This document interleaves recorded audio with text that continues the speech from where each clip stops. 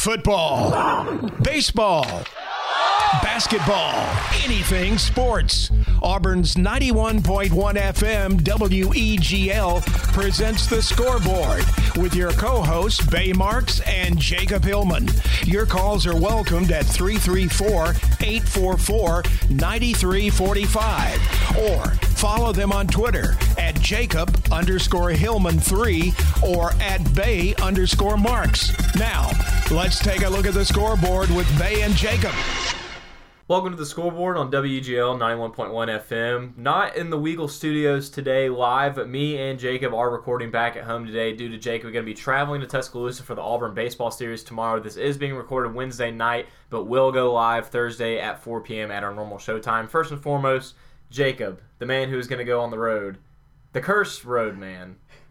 How are you? Well, see, I'm excited because it's the first time I've traveled for a sporting event since pre-COVID, since the time we thought I broke that curse when Auburn defeated Tennessee in basketball to end the regular season. So we'll get to test that theory now. Yeah, we're going to see if it's broken. See, because we're thinking that Turbo Jones shot was the Thanos snap of it all, and we'll see if what happens this weekend because, hey, Auburn baseball got a big win on Tuesday night against Georgia Tech. We'll talk about that later on, but, hey, I'm just saying, don't give up on those Diamond Tigers yet. Don't ever give up on Butch Thompson. You saw what happened in 2019 when they went to the College World Series. And like Jacob said, we're going to get into this Auburn baseball discussion on today's podcast episode. A lot on the docket today, a lot of interesting stuff to talk about. We're going to kick it off with A-Day here on the Plains Saturday, April 17th at 1 o'clock. Then we're going to move on. Auburn basketball gets a huge commitment from Walker Kessler from North Carolina. That roster continues to grow. Then we'll move on to Auburn baseball like we mentioned, and we're going to cap today's show off with some MLB. And while we were starting this podcast, a no-no was thrown, so stick around for that when we get to that part of today's show. The second one this season so far in this young MLB season. One of our teams is turning it around. The other one also suffered a tough loss tonight in extras. Still a little salty. So, that happened about 10 minutes ago. Yes, it's taking a lot of strength for Jacob to be here right now. But anyways, we're going to go ahead and get into it. A-Day 2021. A-Day 2020 was canceled. New head coaching staff. First A-Day for Bryan Harsin and his staff here on the Plains. It's going to be this Saturday, April the 17th at 1 o'clock on Pat Dye Field inside Jordan-Hare Stadium. 40% capacity. And I think that's only because of all the construction. Yes, I was just about to say, and that is due to the construction in two parts, not just one part of the stadium. The east upper deck and then some parts of the lower bowl, they're doing construction. Like Jacob said, I believe if there was a construction, it might be 50 to, I'd say, 60% capacity. But nonetheless, maybe even more. Maybe even more. Now with COVID cases going down and vaccines going out. But regardless, like we mentioned, first A-Day for Bryan Harsin, the guy who's bringing a new juice to this program. I guess really to start it off, if Auburn gets to play Saturday, it's supposed to be raining, some bad weather in the forecast. Maybe it'll hold off like it did today. I guess first and foremost, what is something that we should be looking out for, Jacob, in A-Day? Well, what I'll say is don't have high expectations or much expectations because new coaching staff, new offensive scheme. The defensive scheme is probably going to be a little bit different with Derek Mason as well coming in, Mike Bobo on the offensive side. But, what I'm looking forward to is just kind of the energy that will be surrounding this program, that with the fans, with the players, the coaches, all the above. And obviously that's something that is hard to gauge on a Saturday in April, especially if the weather is kind of a factor and people don't show out because of that. And even if that is the case, you still just want to see if guys have bought in yet. And even if they haven't, it's not the end of the world. You still got the whole summer, you got fall camp and everything for guys to really find their spot on this team and really make an impact. And I think we're still going to see guys try to find their spot. It was announced earlier this week, J.J. Pegues to the defensive line. I don't think Ladarius Tennyson, I don't think he's going to be playing the nickel this year. He's going to be playing safety, and that's going to help out Auburn a lot. So I think it's going to be about seeing how all these players are fitting into the new schemes that they are learning right now. Yeah, I think it's going to be interesting because just like we said, even though it is a new head coaching staff, but it's the same university, each head coach likes their spring games different. There's not a big chance of you seeing all 14 SEC teams have the similar a spring game format. So A-Day will be quite different. I'm expecting to see a different format. Under Gus Malzahn, they recently developed like a 7-on-7 kind of deal along with going with the scrimmage. I think that was also doing part of Jared Stidham's hurt shoulder that one year that kind of sparked that. But regardless, We don't know if it's going to be any individual activities like we saw in that open practice several weeks ago, or if it's just going to be straight scrimmage like a normal game. Like Jacob said, I think a big thing to look out for besides J.J. Pegues, who apparently has been showing out. I sent Jacob a picture today. There was a billboard in Auburn's athletic department down on Donahue Drive. I'm trying to pull it up right now and see if I can see it. Yeah, it says best of the day and it has different positions on the team. One person that on defense stood out was J.J. Pegues along with Jalen Simpson. So seems like Pegues is fitting into that new role nicely. To go ahead and kick it off for me, I think the number one position that I'm going to be looking at on Saturday is wide receiver. Obviously, you lose Seth Williams, you lose Anthony Schwartz, and you lose Eli Stove. 3 veteran guys, 3 guys that are looking to go to the pros. So you have a very young wide receiving core headlined by guys like Kobe Hudson, Elijah Canyon, other guys like Xavier Capers who's been battling injuries. And then you have a senior in Shedrick Jackson who's been battling injury as well. He's been in non-contact a little bit. But even Bryan Harsin said he's looking for those guys to come back out. Yeah, and another receiver to look out for is Javarius Johnson. He's been getting reviews like crazy in the spring. I think he's become the talk of the spring since Jeremiah Wright went down. Absolutely. And because of he's small. I think he's only 180 pounds around there, maybe even smaller. 159 according to the official website. Even smaller than that. He might be Auburn's punt returner this year, but the big thing that he's transitioned to this spring is that slot receiver position. And I think that's going to be a much more important role in Mike Bobo's offense versus the Gus Malzahn offense, because that slot receiver is almost used like a blocking back sometimes, like Shedrick Jackson will play that, but it's going to be a lot different now. And I think Javarius Johnson fits that role really well, and who knows, he might be that guy that really, really shines in the spring game. Now, the issue with that is it seems like every time someone shines in the spring game, they disappear. Right. I mean, it was Matthew Hill 2 years ago. Myron Burton. Yes. I mean, it's a spring game. That's all you can really say about it. Now, you get a new look at the offense, which will be going under center. You'll get to see how these wide receivers are affected by new playing calling and stuff like that, because we have heard it's going to be more of a pro style. There's going to be a lot more interaction with the tight ends like Luke Deal. John Samuel Shanker won't be there, but he's another tight end that's been a veteran. Brandon Frazier apparently has been looking a lot better according to Deal. And even Tyler Fromm, you've heard some reports about him actually stepping up, working super hard. I mean, he's put on some weight. He weighs 240 pounds now. So I think that's a big part of why Pegues moves to the defensive line. Yeah. I think he's going to excel there. But also, look at the plethora of talent you have on the tight end roster, because you got so many guys that you're like, hey, we got to use them all. So let's use J.J. Pegues in a spot that he's also really great at, and that's that defensive line spot. But I want to go back to what you're saying. It's just a spring game.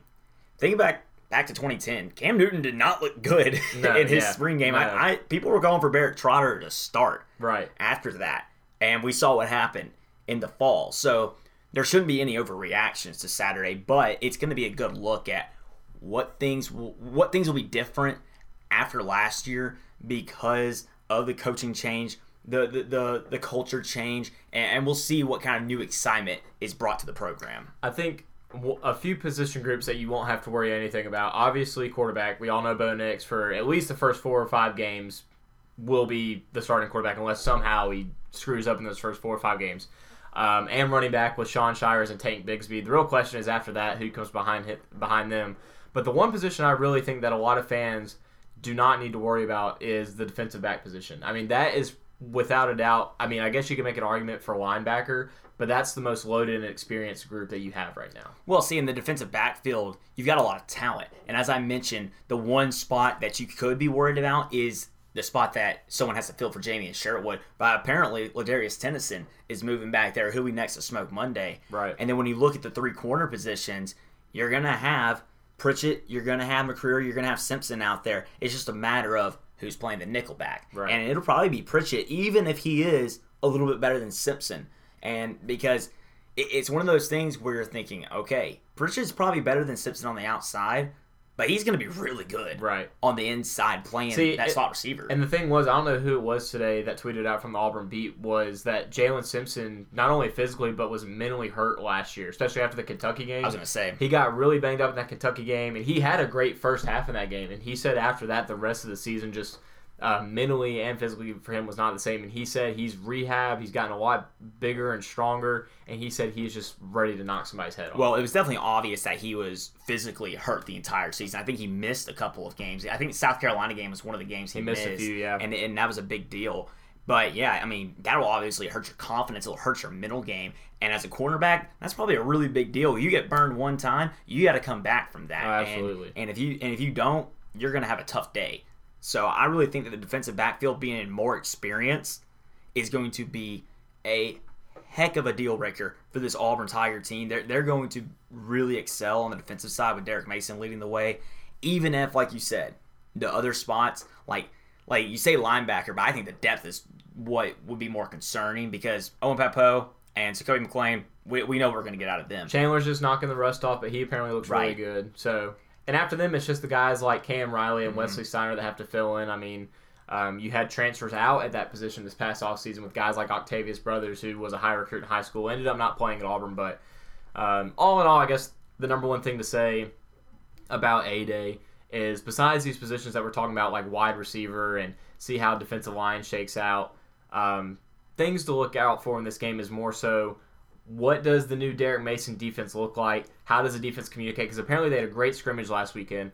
And then what does the offense look like under Bo Nix? I think the biggest thing for Bo Nix this year, and especially in the spring game that a lot of people want to see, is pocket presence and accuracy. I think the past 2 years, and his freshman year was something he really got away with. His problem has been leaving the pocket very early and then inaccurate throwing.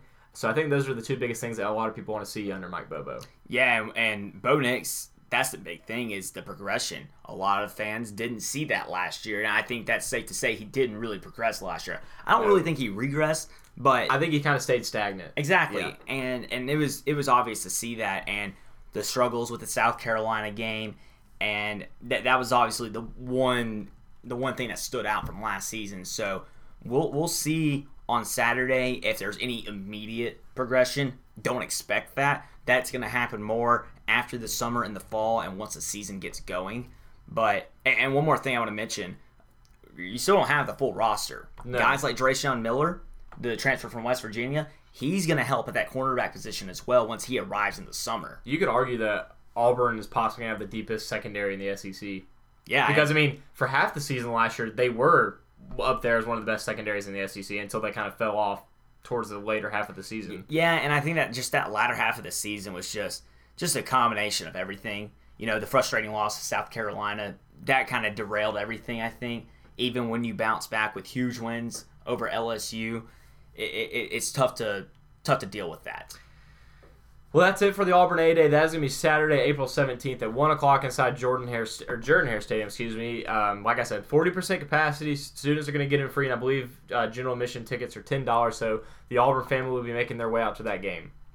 The Auburn family also was very ecstatic, not only about football, but about basketball this past week, as Walker Kessler committed to Auburn, the 7'1", 245-pound center from North Carolina, played one season with the Tar Heels, is transferring to Auburn, was a high recruit out of Georgia, a top 3 recruit out of that state. Auburn was one of his final schools coming out of high school. He was class of 2020, and like I said, he didn't pick Auburn. He went to UNC, got stuck behind some big men, and one of the best prospects in basketball is transferring to Auburn. That makes 3 transfers in the past 3 weeks for Auburn in their basketball program. Yeah, and this is really a game changer for what we can expect to see from Auburn basketball next year. And you would expect Walker Kessler to start, but even if he doesn't, even if Jalen Williams were to step up his game and hold on to that starting spot at center, this lineup could be one of the biggest in the country. And it probably will be anyway, because you're going to have your 5'11 point guard, whether that's Zep Jasper, whether it's Wendell Green Jr., or someone else that comes in, you know, a Scoot Henderson, a Ty Washington. If either of them commit and play next season, those whoever that is, doesn't matter. But after that, what I want to see, and I think it's wishful thinking, but it's an Allen Flanagan at shooting guard, JT Thor, Jabari Smith at the 3 and 4, whichever way that works, and then of course you have Walker Kessler at the 5, and you've got 3 6'10 plus guys at the 3, 4, and 5 positions, and then Allen Flanagan who's 6'6 at the shooting guard position, and then you've got the Bruce Pearl prototype point guard, short and fast, and can shoot the ball. I don't think you can ask for a better starting 5 than that. It's kind of a similar makeup to the Auburn, the 2018-2019 team that went to the Final Four, but with a taller shooting guard and a taller 4 and 5. Right. And I agree. I think Auburn obviously will have one of the taller lineups in basketball. Like you said, whoever that point guard is, short, quick, he can score. Allen Flanagan, he should be starting at the 2 over Devin Chambers, no question about it. And then if JT Thor comes back, like you said, the rest of what Jacob's lineup was. But let's say Thor does leave, then the ideal lineup you could say would be to, if you don't put Allen at the 2, put Devin at the 2, Allen at a 3, and then it kind of comes down to, okay, are we going to sit Jalen Williams and start 2 freshmen and a transfer, or are we going to put Jalen in as a starter because it's his 3rd year and he's in our program? That's the only dilemma I see, but no, regardless, it's a great problem to have. Walker Kessler was one of the best players out of high school. He had 18.7 points a game in high school, nearly 11 rebounds a game, and over 5 blocks a game in high school. Justin Ferguson on Twitter did a bunch of nerd stats on him. So if you're into stats like that, go check Justin out. They're great. One that he tweeted was the 3.3 steal percentage. Right. That's insane for a big man. It is. And one thing I'll add about the shooting guard position, if JT Thor were to leave, or they decided not to play that massive lineup, and they have Smith's not going to come off the bench, but if they have Thor come off the bench, or however they work that out, and you have Flanagan at the 3, I mean, hey, Zep Jasper, Trey Alexander, they can compete for that starting 2-guard position, and we've seen what Devin Chambers can do off the bench. He can be that spark plug. He's better off the bench. So it's one of those things where I'm not going to immediately plug him in, not to say, oh, Trey Alexander and Zep Jasper are better than him, but it might work out where the ideal starting lineup is to have him coming off the bench 5 to 10 minutes into the game. Now, this is another crazy stat. We're all about the crazy stats. This puts Auburn's 2 highest program signees ever on the same team, with Jabari Smith already at the number 1 spot, 99.8, and then Kessler at 99.23. And then Sharice right after that at like a 99.1, I believe, or close to a 99.2. That's insane. I mean, Bruce Pearl has gotten 3 of the top players out of Georgia in the past 2 years. I mean, and that is a good basketball state with a lot of great athletes. And imagine if Sharif would have came back. Like, I mean, that'd be the most ideal lineup in Auburn basketball history. Auburn would be ranked number 1 in many polls going into the season if Sharif Cooper were back, with Kessler transferring and Jabari Smith playing as a freshman. But I mean, I also look at it. We're not going to get into Alabama as much, but look at what they've done. It's an arms race. It's an arms race. It's literally just who's going to grab the most talent within the offseason. Yeah, that's all it is. I think it's 4 of the top 10 rated players that both teams have gotten are going to be playing next season. Yeah, that's incredible. The only way to describe it is an arms race. I mean, Auburn goes to the Final Four. Alabama hires a very effective and quick basketball coach, puts them in the SEC championship game and wins it, goes to the Sweet 16, and then it's just a surge of talent into both programs within the state. Now, granted, Herb Jones and other guys like that at Alabama are leaving, just like Auburn had several transfers out. But Jacob makes a good point. The amount of talent coming into these 2 basketball programs, especially for the foreseeable future, not even just for the next few years, but while these 2 guys are the head coaches, it's going to be fun. Well, and you mentioned the transfers out for Auburn. I want to get into that a little bit. I hope there's no more fans that are angry about that or are concerned about that because of what's come in. Right. You lose Justin Powell, you lose Jamal Johnson, Javon Franklin, and Sharif Cooper. Well, you bring in Trey Alexander, Jabari Smith, Walker Kessler, Wendell Green, and Zep Jasper. I mean, that's a pretty good supplement for that. Yeah, it is, because we really don't know what Justin Powell was gonna be. Now, he ended up not going to Kentucky. I don't think we ever mentioned that. That was our that was our crystal ball. He ended up going to Tennessee. So, hey, have fun in front of a full jungle next year, Justin. That's what I'll say. We won't get it too much into that. That's an episode for fall of 2021. But that is true. No, I completely agree with that point. Is the fact that once you saw the few guys leaving the program, you did see a lot of the fan base kind of question what was happening. Like, I mean, Alabama's getting all these top recruits, like we mentioned. They got the Furman transfer, Noah Gurley, I believe was his name, that Auburn was chasing. They got a few other transfers. It's just the fact that it's like our arch rival who just went to the NCAA tournament and won the SEC championship is getting transfers like this. Meanwhile, we have guys transferring out of our program, and we have a lot of empty promises besides Jabari and Trey Alexander. What are we going to get? Well, Bruce Pearl turns around, gets Zep Jasper. Okay, good transfer guard. Like, I guess that'll suffice. Gets Wendell Green Jr., who is a freshman All-American. It's like, okay, like, we really like this. And then to top it off with Walker Kessler and the potential of JT Thor coming back, it's like, okay, we're satisfied now. Well, see, another thing is Auburn still has a roster spot remaining, a scholarship remaining, and if JT Thor were to leave, you got two in a plethora of talent on the transfer portal. I've used that word twice today. And the thing is, I really like what JT Thor brings. I want him to come back as much as possible. And even if he were to leave, like I said, go get another guard, and then any big man. Right. Any kind of big man, whether it's JUCO, whether it's from another power school, or even if it's from the lower ranks, Division II, something like that. Whatever you have to do, just get another big man, because here's another thing. You got plenty of depth there. Well, yeah, and when you think about it, the two guys returning that come to my mind first is obviously Jalen Williams, 3, I should say, Dylan Cardwell, and then you have Stretch Akingbola. 3 guys that have been in the program for at least a year or two. Mm-hmm. But no, that brings me to a question before we move on, because I know we have other stuff we have to talk about, but we could go on this subject for hours.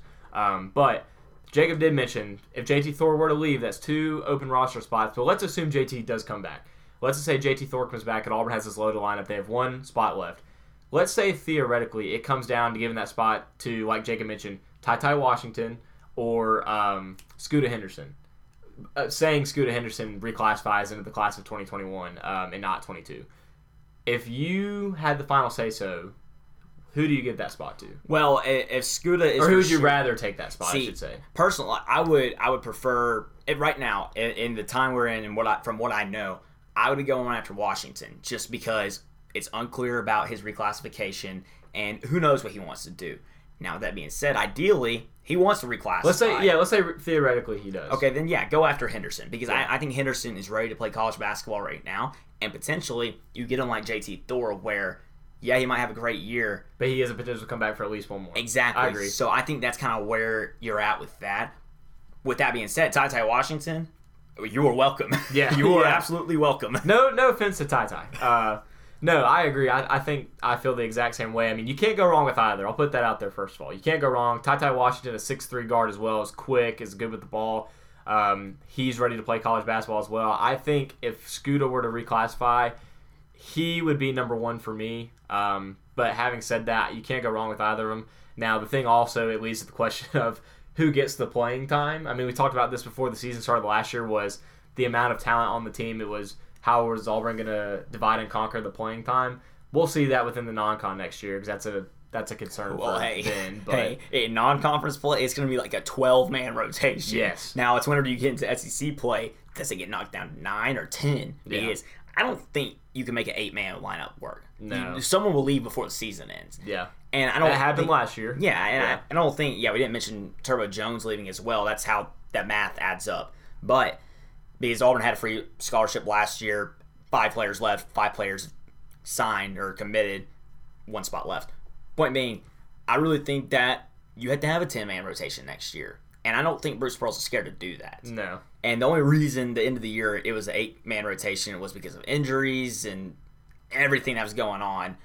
So I'm looking forward to it, because we're going to see a lot of talent on the floor, and it's going to be fun to watch. The arms race continues in the state of Alabama for men's basketball. But like we said, go ahead. There was some scheduling news, actually. Today, John Rothstein reported that Auburn will travel to Tampa for non-conference play the upcoming season to play USF. That's the same spot as the SEC tournament. Auburn, let's have spring break, that SEC tournament week. That would be ideal.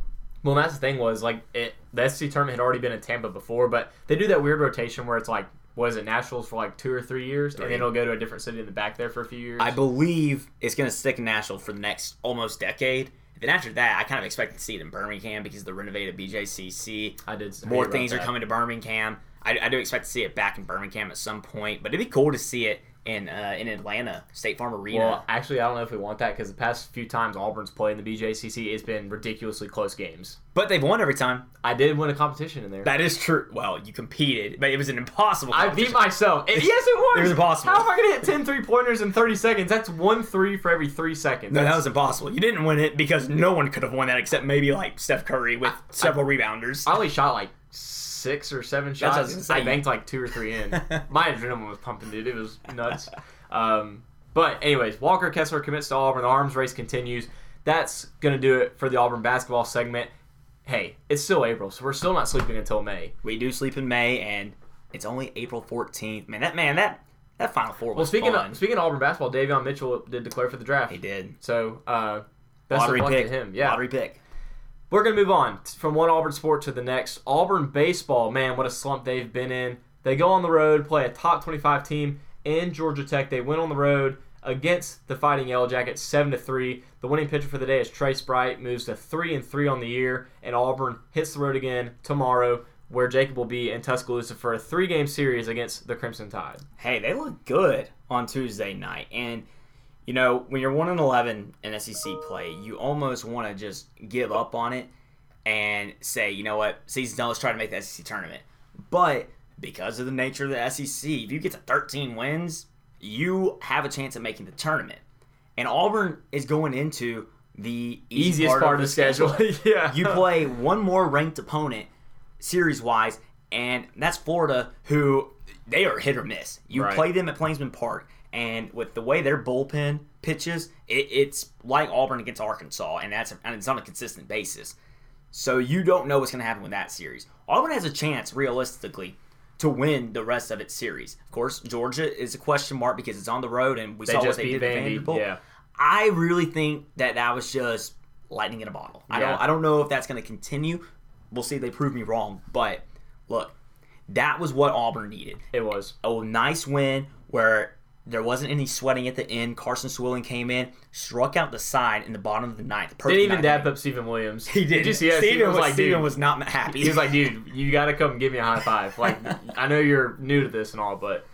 No, but I thought it was the perfect game for Auburn to try to get back on track. And like I said, who knows what happens down the stretch, because you got the easy part of your schedule. Well, and speaking of being back on track and, you know, having a great game, Stephen Williams, I mean, that dude loves Georgia Tech's ballpark. He does. I mean, flashback to 2 years ago, the walk-off, and then hits another home run. Almost hit 2 home runs. That second one hit off the wall, I believe. The second one just needed a little bit better launch angle, and it would have been replay of 2 years ago. Literally the exact same spot over right field fence, just a few more reps in the weight room. But regardless, he had a great game, went 2 for 4, also scored a run, hit 4 runs in. Bryson Ware, he had a home run, he went 1 for 3, 2 RBIs. And he walked. Yes, that's what I like to see, because Bryson's had some struggles with the plate discipline. He's been very inconsistent this year. He started off the year and saying, I had the prediction he would have the most home runs on the team. Didn't think Tyler Miller was going to do what he was going to do this year.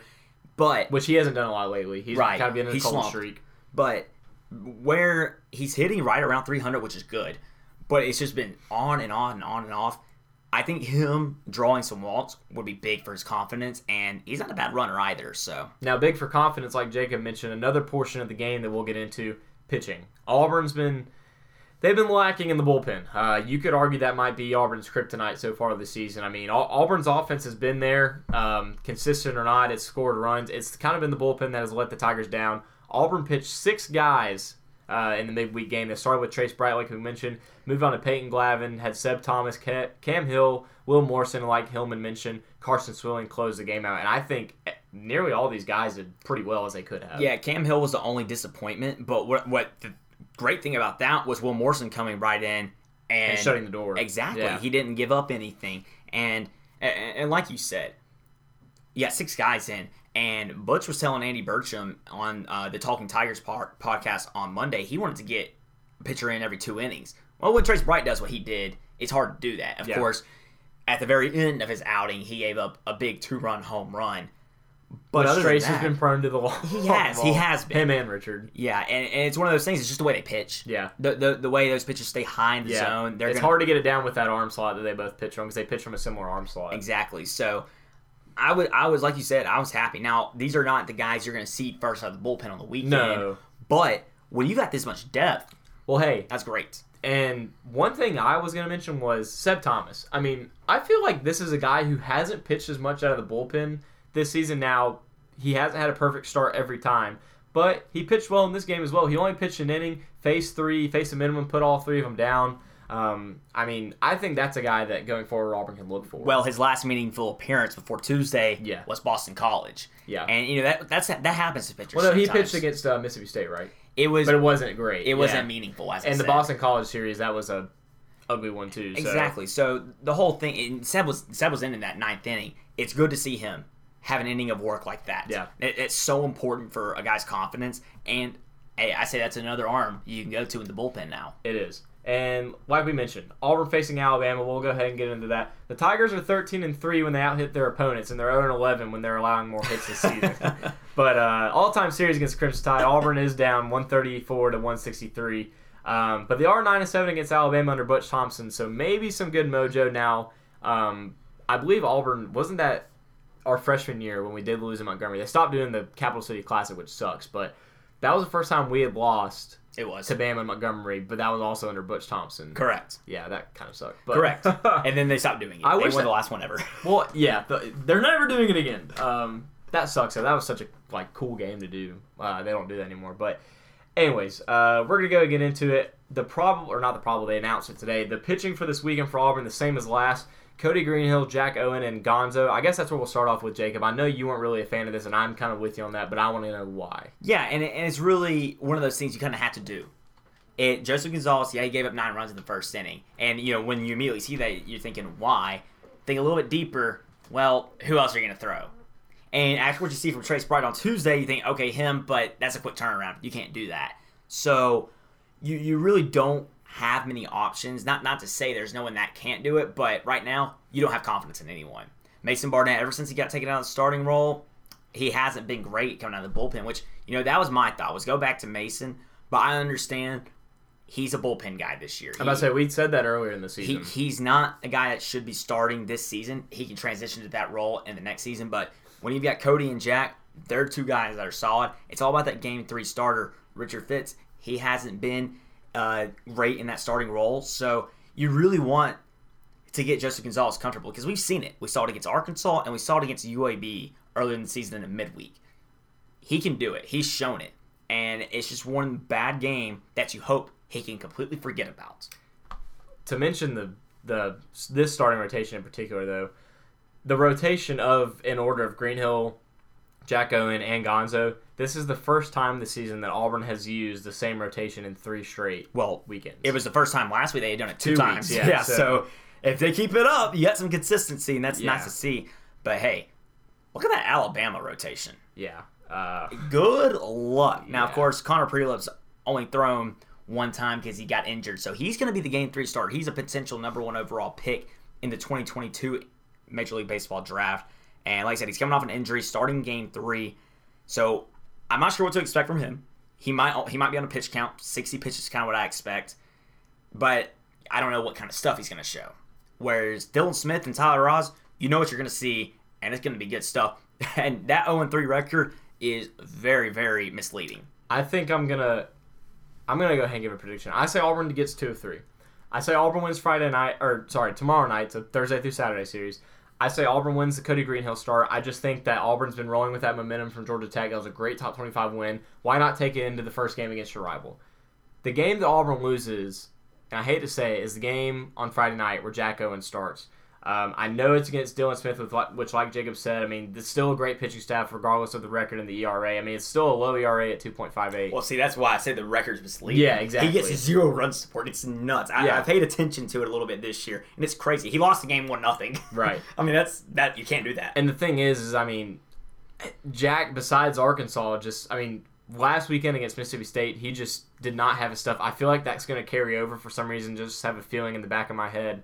So I say Auburn loses that matchup. And like Hillman said, Prelip will probably be on that pitch count. I think Auburn can take Alabama deeper in the offensive category. Now, Helena High School alum Sam Prater, he's had a great offensive season. I think if it comes down to a final pitch or at bat, I think he could extend the game for them on Saturday or even win it for them in the rubber match. Prater is their RBI leader. Yeah. With 27. I think Auburn goes 2-3. I really do. I do too. I don't think it's that same. I think they get the wins on Thursday and Friday. I think they have a chance at a sweep. I mean, you don't know what you're going to get from Prelip. Prelip might come out. Well, you don't know what you're going to get from Gonzo either. You're right. It's kind of hit or miss this season with him. You're right. And Sunday, Game 3s, because this is on Saturday. Well, I hate that. It's terrible. I hate that. Why? It should be Sunday. It should be Friday. Sunday. Especially in a rivalry game like this, so you can. Well, have you know more why? people. It's because of TV. It's going to be on SEC Network on Thursday night with Tom Hart calling it, and that's I love why. Tom, but that's terrible. Yeah, it gets more eyes on him. Yeah. But point being, that Game 3 is always going to be weird. And after what happened in Game 3 last week for Auburn, I don't know. And I think they get 2 out of 3 as well because Game 3's been bad for Auburn this year. they have been. They've just been really bad. Other than the Round Rock Classic when they beat Texas A&M, you're right. Yeah.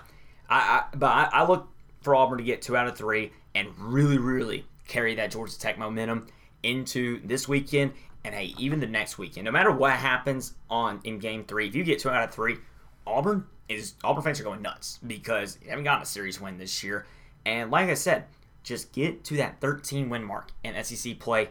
Go get a tournament win or two in the SEC tournament, and hey, you got a chance at the NCAAs. Auburn's on the downhill of the back half of their schedule. Probably one of the easier schedules in the league right now remains for the Tigers, but they're going to start off with the Alabama Crimson Tide in Tuscaloosa. That's this Thursday, tomorrow, or today when this podcast gets released, through this Saturday. So keep an eye out for the Tigers. Lastly, on today's podcast, a little bit of a sensitive subject still for one of us. MLB baseball and our teams in particular, and the fact that 2 no-hitters have already been thrown this season, one of them being today from the White Sox is Carlos Rodon. It was a perfect game until he hit somebody in the foot. That's so disappointing. In the 9th inning. I think it was sold by the batter a little bit, but yeah, and he didn't really make that much of an effort to get out of the way. So I agree, but we can start on a happier note. We'll go to my team first. Usually it's the other way. It's been the other way around the past year. It has been. We'll start with a happier note and let me rant after you're done. The Red Sox are 9-3 after starting out 0-3.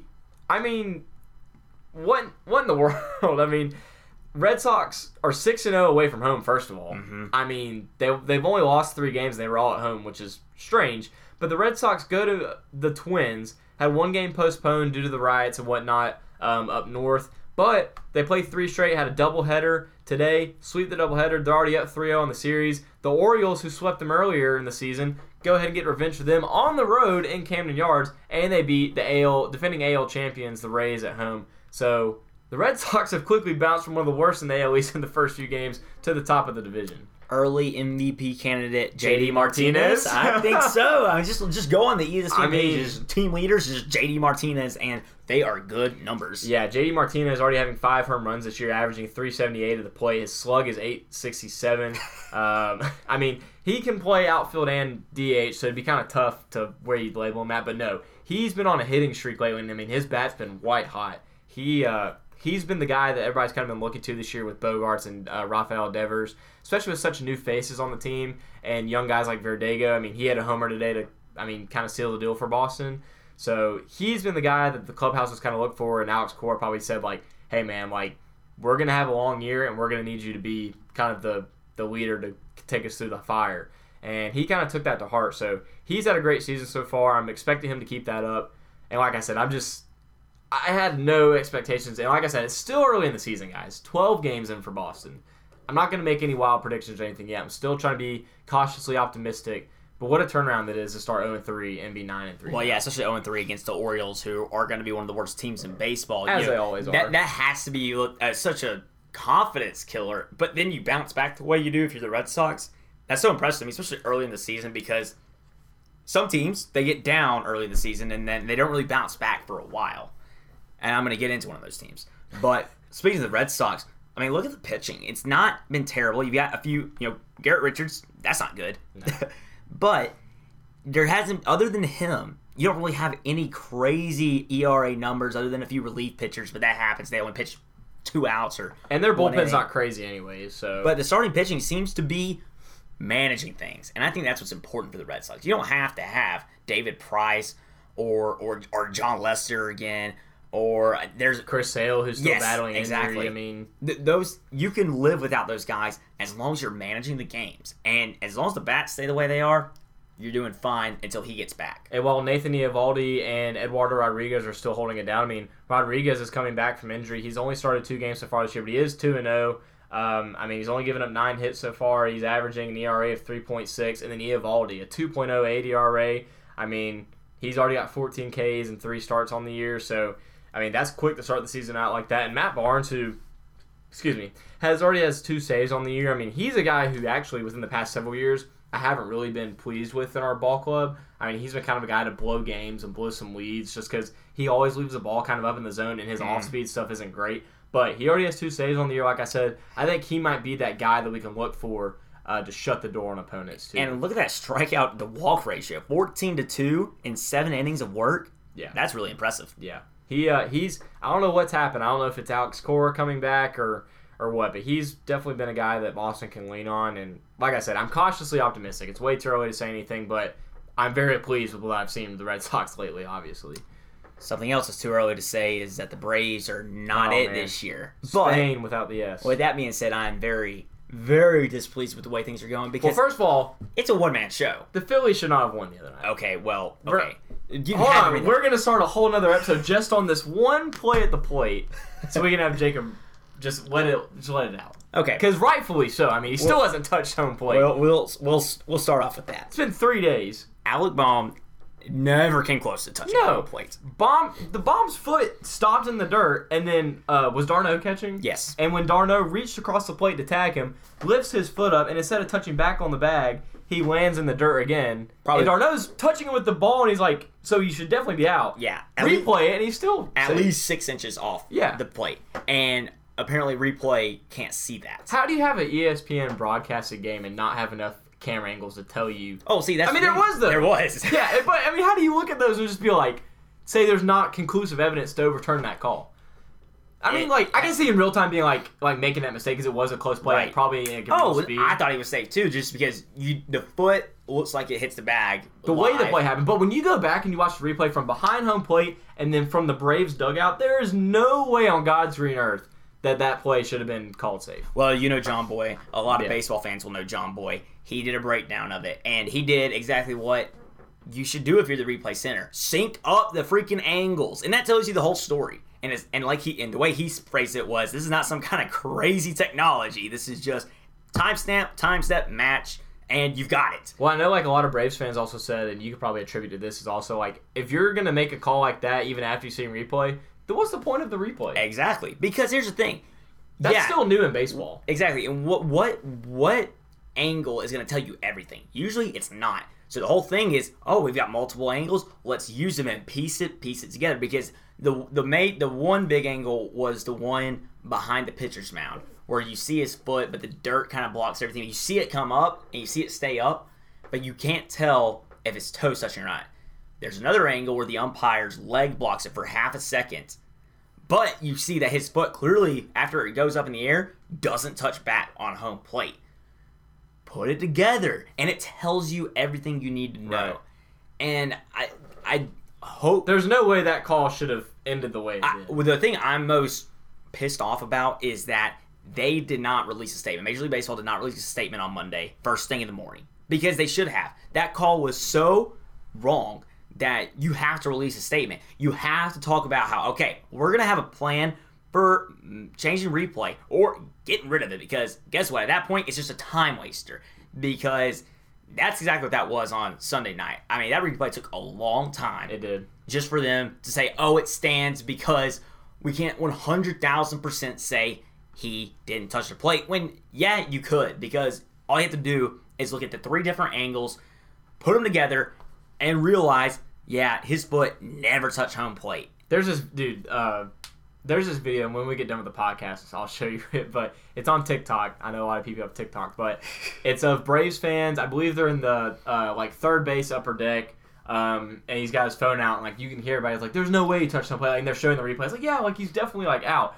And then everybody gets quiet as they see the headphones come off of the umpire, and he goes, all right, let's see. And as soon as he zooms in, and the umpire always making the call, umpire sticks his arm out, and the whole stadium starts cursing and throwing, because they were throwing stuff on the field. Yeah, Dansby Swanson was not happy about that. But... And then the funny thing, he turns around and goes, man, this is awesome. It's like a WWE match.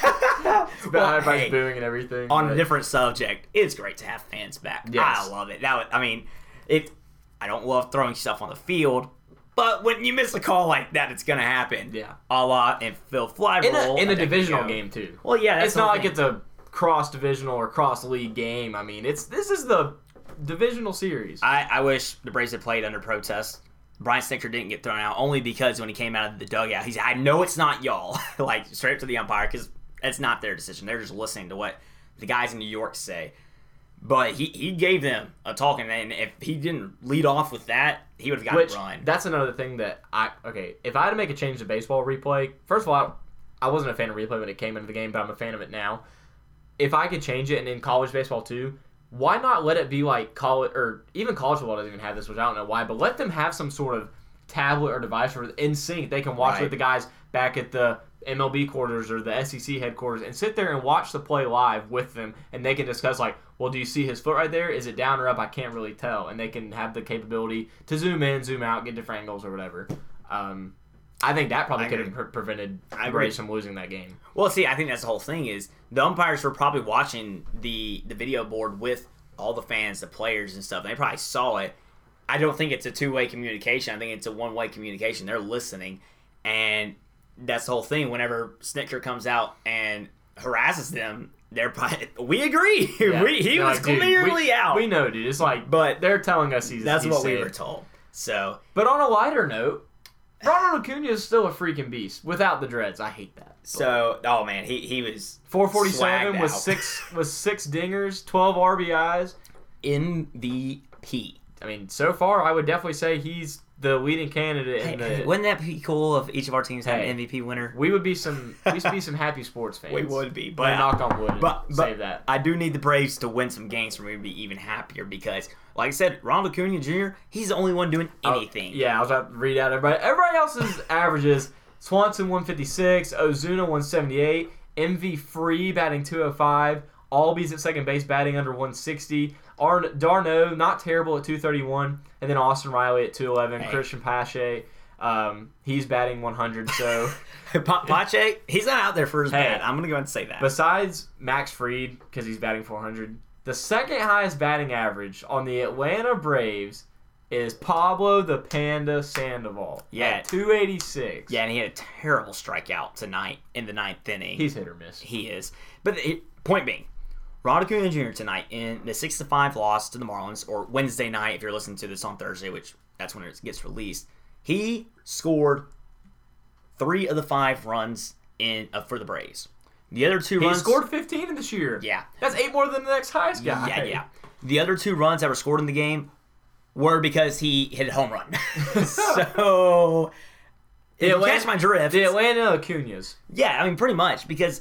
He is absolutely out there having a blast. He is. And even when they're losing, even when Max Fried, look at his pitching numbers. They're not good, babe. No, they're not great. And I really am begging for Soroka to come back. Of course, he got shut down for another 3 weeks because he had shoulder soreness or tightness or something.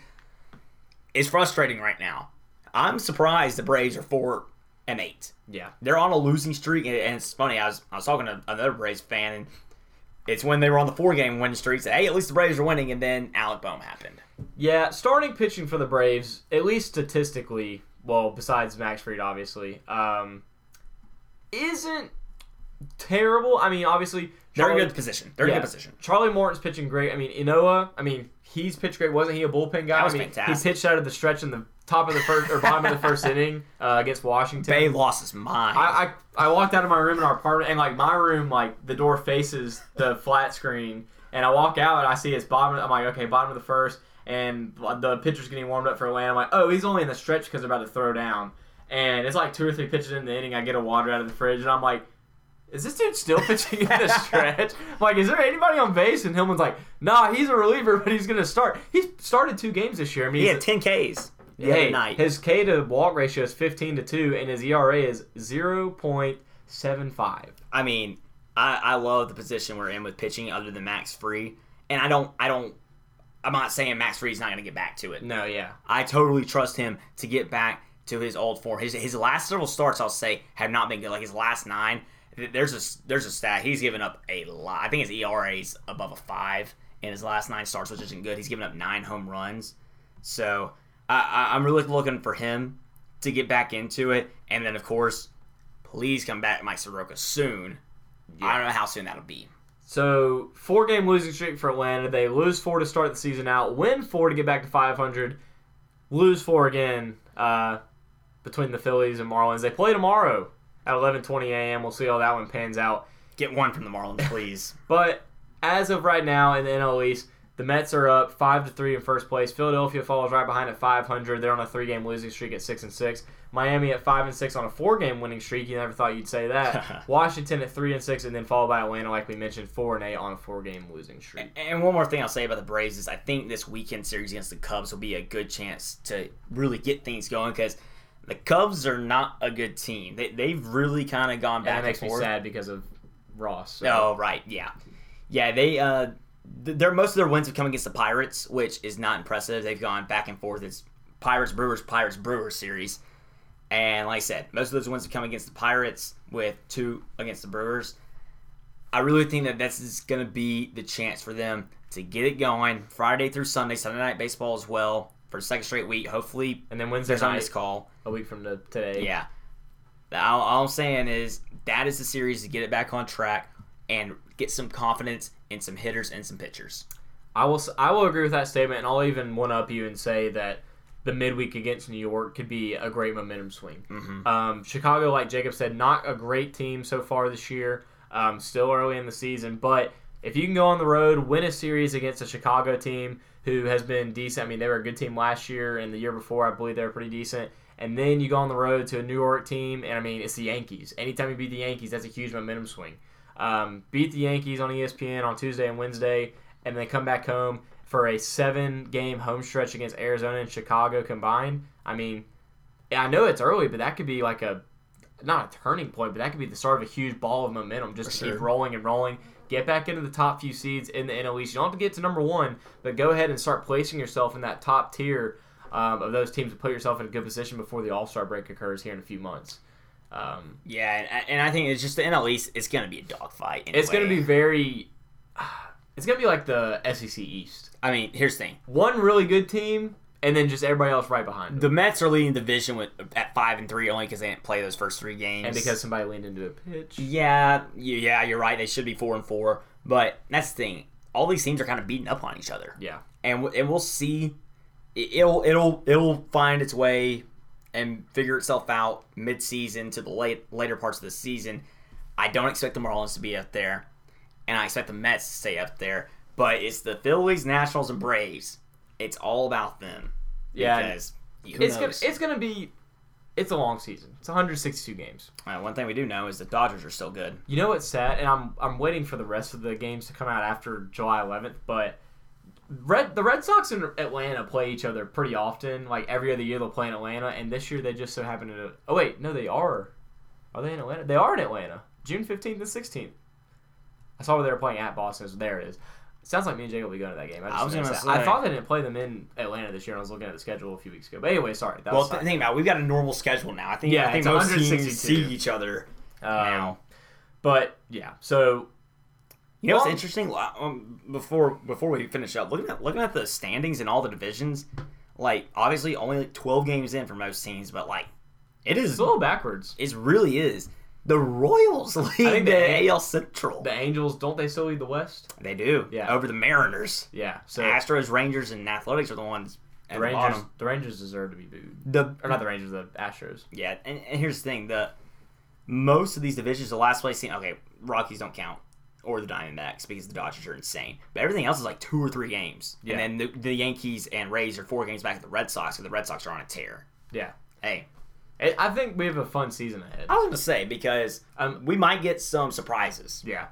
A surprise like Tatis getting hurt. That kind of hurt my AL MVP pick, which that sucks for him. Well, I think he'll be back sooner than you think. Yeah. It wasn't anything like super detrimental, but... Oh, the way that everyone was talking about it, I thought he was done for the year. Yeah. But that's it for today's show. If you missed any part of it, you can go back and replay it. It's all on the podcasting platforms if you ever want to listen to it again. A-Day this Saturday.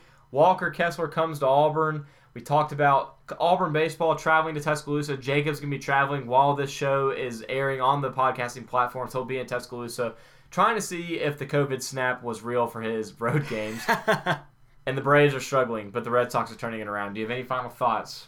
Hey, as you said, I just want to see if I really did break the curse. And we'll find out this weekend. What would be the betting odds for if, yes, Jacob has broken the curse? Probably plus 250 about there. I don't think so. I think that was a one-off because of what happened the very next week. Yeah. They were like, we'll give him something to be happy about, then we'll take away everything.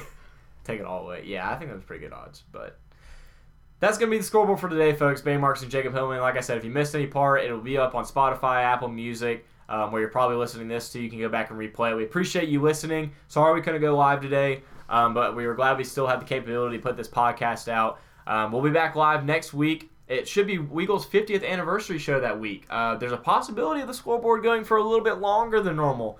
stay tuned for that. We can post that update on our social media, and you can get a little bit more of the scoreboard, and we'll have some fun segment ideas for the 50th anniversary for Weagle. So come check out everybody else at Weagle in those 50th anniversary shows. So thanks for listening to the scoreboard. This has been Bay Marks and Jacob Hillman on Weagle 91.1 FM. This has been the scoreboard on 91.1 FM WEGL with Bay Marks and Jacob Hillman. Join us every Thursday at 4 as Jacob and Bay cover all the happenings in sports. You can keep up with all the great shows on Weagle by streaming us on our website at weglfm.com and following us on Twitter and Instagram at WEGL_AU.